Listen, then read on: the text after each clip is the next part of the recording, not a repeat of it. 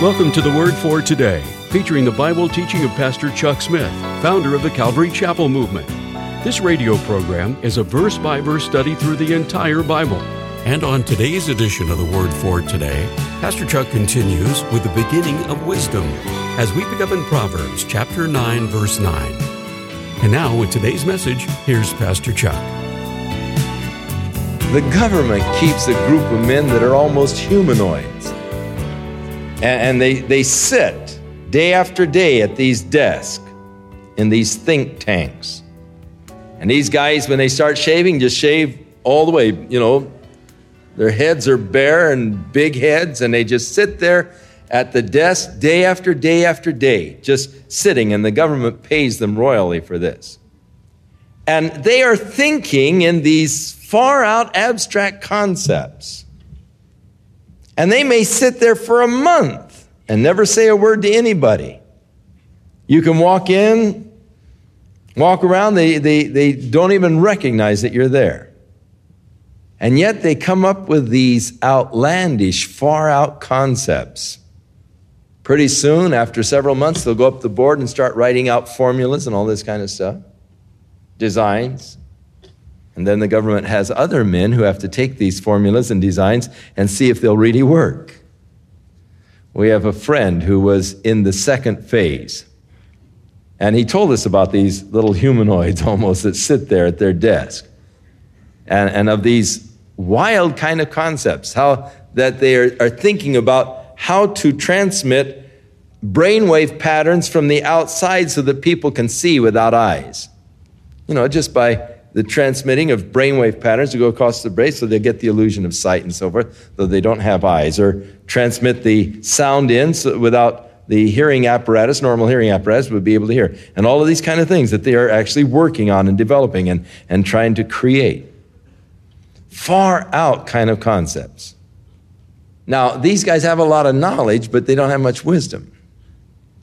This friend of mine was telling me that quite often they'll be stuck because he said many of them cannot add a simple column of figures. Their minds are too complex to deal with simple math. And of course, they don't have any family life. I mean, they just live an isolated kind of existence in their own minds, and are just trained to get into themselves and into their own minds and concepts. Far out kind of stuff. So knowledge is having an accumulation of facts. Wisdom is knowing what to do with them.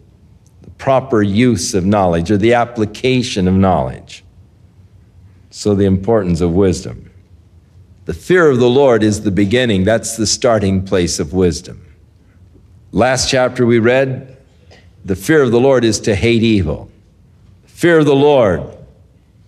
The word fear bugs some people, because we have in our minds the concept of a phobia. But the word translated fear is not a phobia type of fear, but it is that kind of awe and reverential fear as we really think about God, His greatness, His power, who He is. Just that awe that comes over you.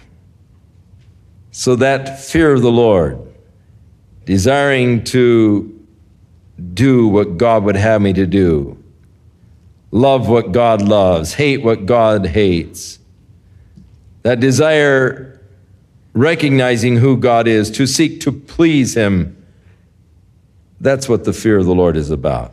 That's the beginning of wisdom. And the knowledge of the holy is understanding.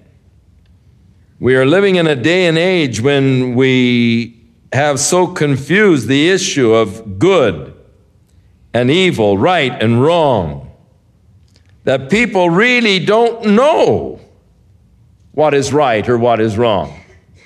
We have the situation ethics, and now more recently, this value clarification, where there is the denial of any kind of a universal base of good or truth or right. It's all relative to the situation. But understanding the knowledge of the holy, that which is holy, that which is pure, that's what understanding is about. It's understanding God and what He has declared. Wisdom is still speaking, and it says, "For by me thy days shall be multiplied, and the years of thy life shall be increased. If you be wise, thou shalt be wise for thyself, but if thou scornest, thou alone shalt bear it. A foolish woman is clamorous." He evidently knew a lot about women. He had enough wives to have quite an understanding. No doubt, in the law of averages, you have 1,000 wives, you're going to have some real weird ones. Contentious ones and everything else. And he'll get to them later on. A foolish woman is clamorous. She is simple. She doesn't know anything. For she sits at the door of her house, on a seat in the high places of the city, to call the passengers who go right on their ways. Whoso is simple, let him turn into her. And as for him that wants understanding, she says to him, "Hey, stolen waters are sweet. Bread eaten in secret is pleasant." But he doesn't know that the dead are there and that her guests are in the depths of hell. Now, in chapter 10, we have individual proverbs.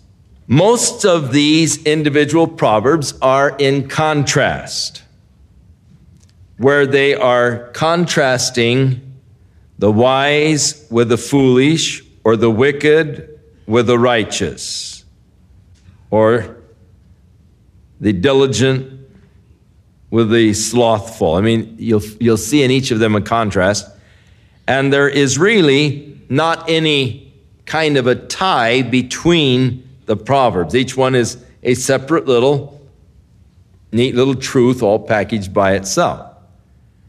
Each one is self-explanatory. Thus, there isn't really much that you can say without being redundant. The Proverbs of Solomon. So now we're getting into the little individual pithy statements. A wise son makes a glad father, but a foolish son is the heaviness of his mother. You see, that's my boy, or that's her boy. The wise son is my boy, the foolish son is hers. Treasures of wickedness profit nothing, or gain that is made through wickedness.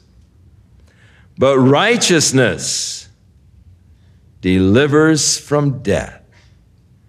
The Lord will not allow the soul of the righteous to famish, but He casteth away the substance of the wicked. An interesting proverb. God will take care of His own. He'll not allow the soul of the righteous to famish. But ultimately, the wicked are going to have the substance taken away. He becomes poor that deals with a slack hand, but the hand of the diligent makes rich. Now, one thing that is noted in the Proverbs and in the Bible is that God does respect and desire that in your business dealings you always be absolutely honest and upright. Don't be trying to, always shyster the other guy or take advantage of another guy. Or we read a little further where the buyer says, "It's not worth a thing, it's not worth a thing." But when he walks away, he brags about what kind of a deal he got. It's worth nothing, it's worth nothing. Then you go away and say, "Man, did I ever have a deal. Look what I bought for $5. Really took that sucker." And it speaks against that kind of stuff. He who deals with a slack hand, deal honestly. Don't deal with a slack hand, but be diligent. He'll become poor that deals with a slack hand. it'll come back to you. You won't stay in business. You won't last in business.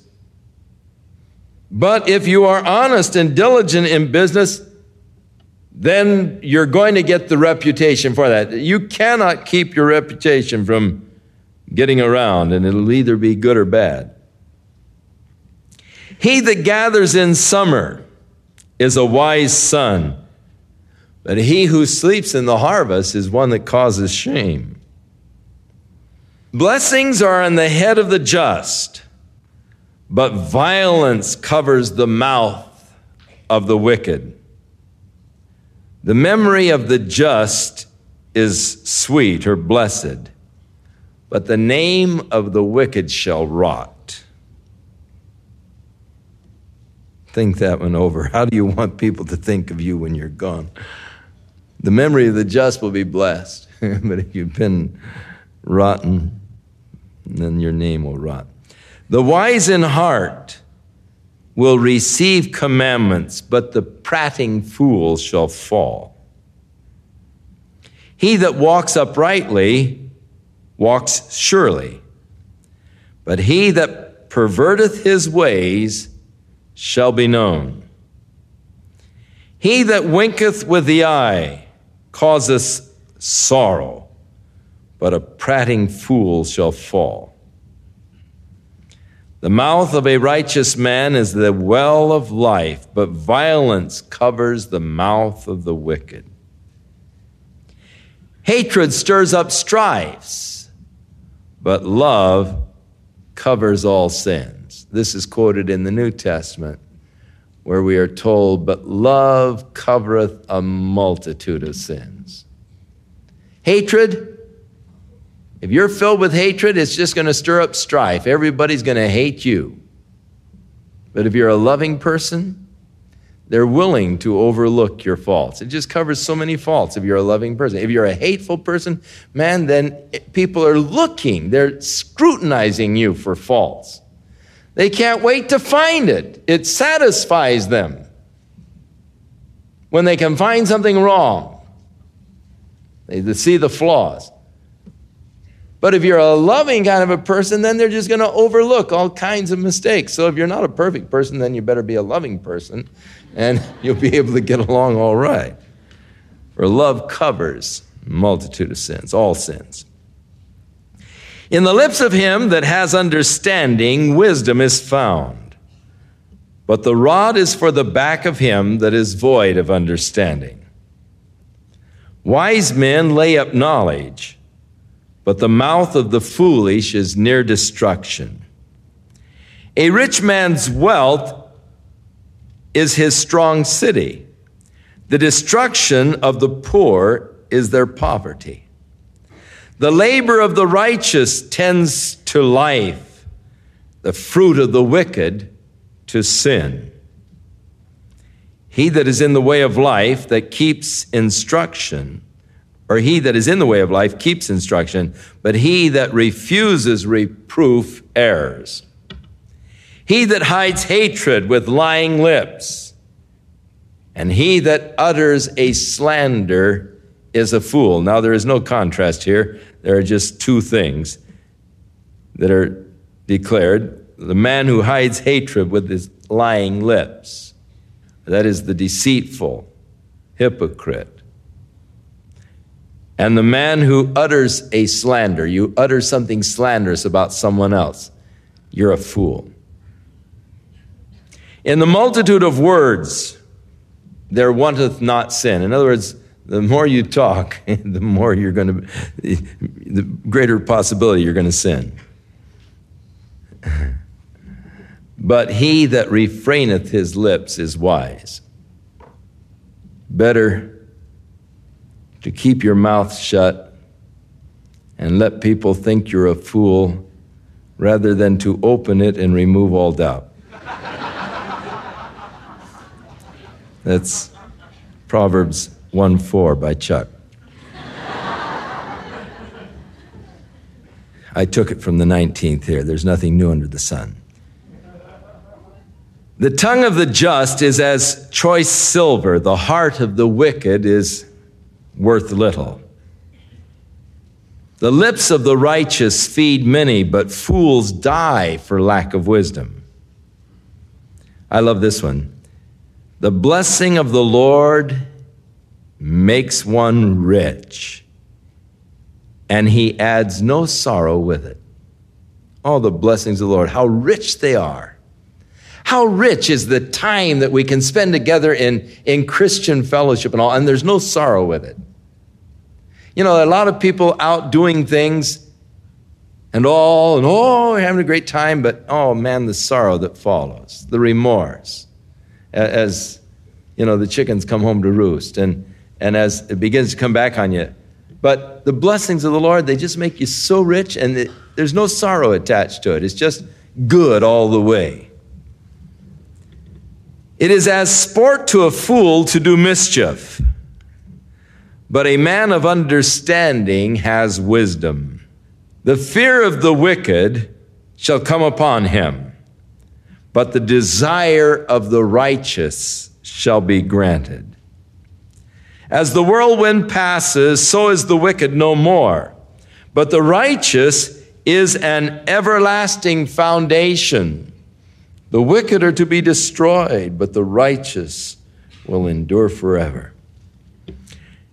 As vinegar to the teeth and as smoke to the eyes, so is the sluggard to him that sends him.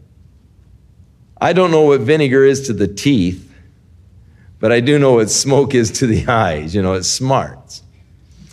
And if you send a sluggard to do a job, man, it smarts. And so is the sluggard to him who sends him. The fear of the Lord prolongs one's days, but the years of the wicked shall be shortened. The hope of the righteous shall be gladness, but the expectation of the wicked shall perish. The way of the Lord is strength to the upright, but destruction shall be to the workers of iniquity. The righteous shall never be removed, but the wicked shall not inhabit the earth. The mouth of the just brings forth wisdom, but the perverse tongue shall be cut out. The lips of the righteous know what is acceptable, but the mouth of the wicked speaks perversity. So all of these little, nuggets, as I say, they are contrasts, and this is classic Hebrew poetry. For they found beauty in the ideas and the thoughts that were expressed rather than in the rhyme or the rhythm. Whereas to us, poetry has to be in rhyme. It has to be in a rhythm to be attractive to us. But with the Hebrew poetry, it's all in the thoughts that are expressed.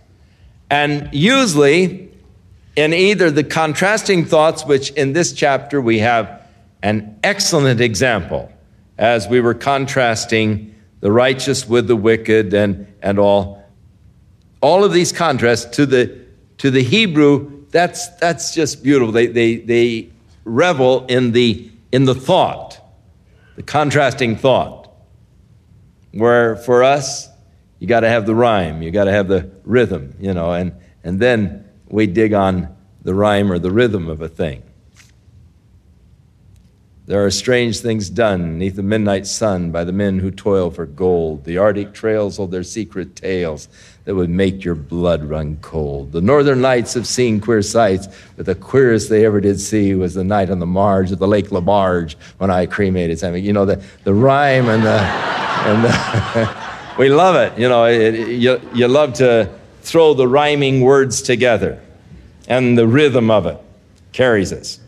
But with the Hebrew poetry, there isn't the rhythm, there isn't the rhyme, there's just the thoughts, and you get the beauty in the contrasting thoughts or in the compounding of a thought, which some of these were in the compounding. A couple of them were compounding of thoughts, but most of them were contrasting thoughts.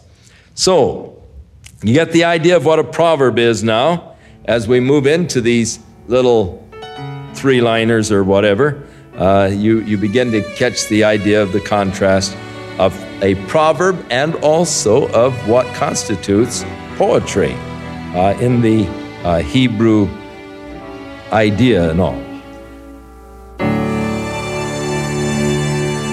We'll return with more of our verse-by-verse Bible study in the book of Proverbs on our next broadcast, as Pastor Chuck continues to teach through the Bible, and we do hope you'll make plans to join us. But right now, if you'd like to order a copy of today's message, simply order Proverbs 9 through 10 when visiting thewordfortoday.org.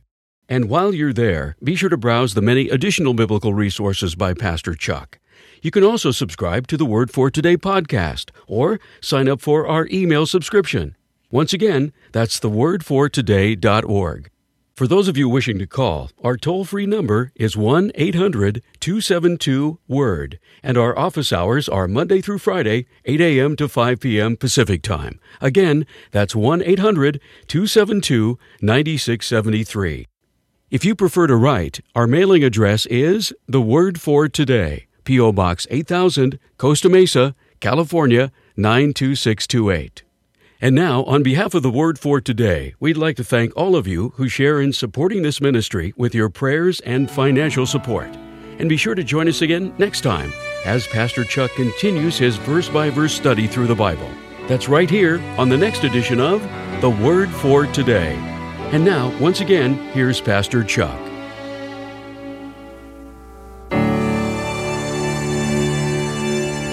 So, a lot of wisdom, a lot of understanding, a lot of knowledge packed away in these Proverbs. And I pray that as we study them, that you will gain, you'll begin to receive the words of wisdom and instruction, justice, judgment, and equity, to give you knowledge and discretion.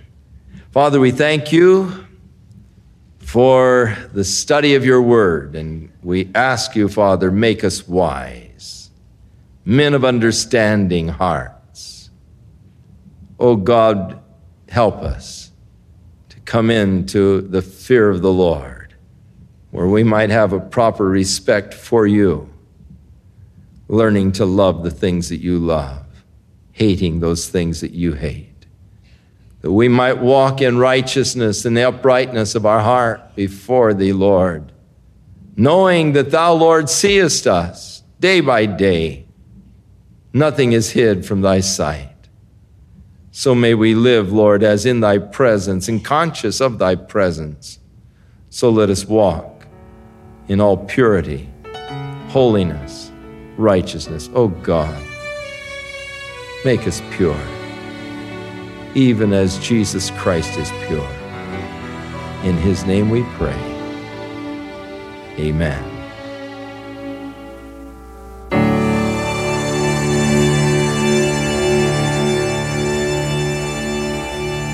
This program has been sponsored by Calvary Chapel of Costa Mesa, California. I'd like to tell you about a book written by Chuck Smith entitled Living Water. In this book, Pastor Chuck explains how God has the power to change your life through His Holy Spirit. This book will help you to understand how the Holy Spirit works in your life, covering such topics as who is the Holy Spirit, what does the Holy Spirit do, what are the gifts of the Spirit, and how should I respond? It's Pastor Chuck's desire that by God's grace and through this book, the Lord will develop in you a hunger and thirst for the things after the Spirit that will help you come into a deep and personal relationship with Him so that your life will be transformed. To find out more and to read a book preview, visit thewordfortoday.org and click on the link to download Living Water by Chuck Smith. Or if you would like to order this book in print, call The Word for Today at 800-272-WORD. That's 800-272-9673.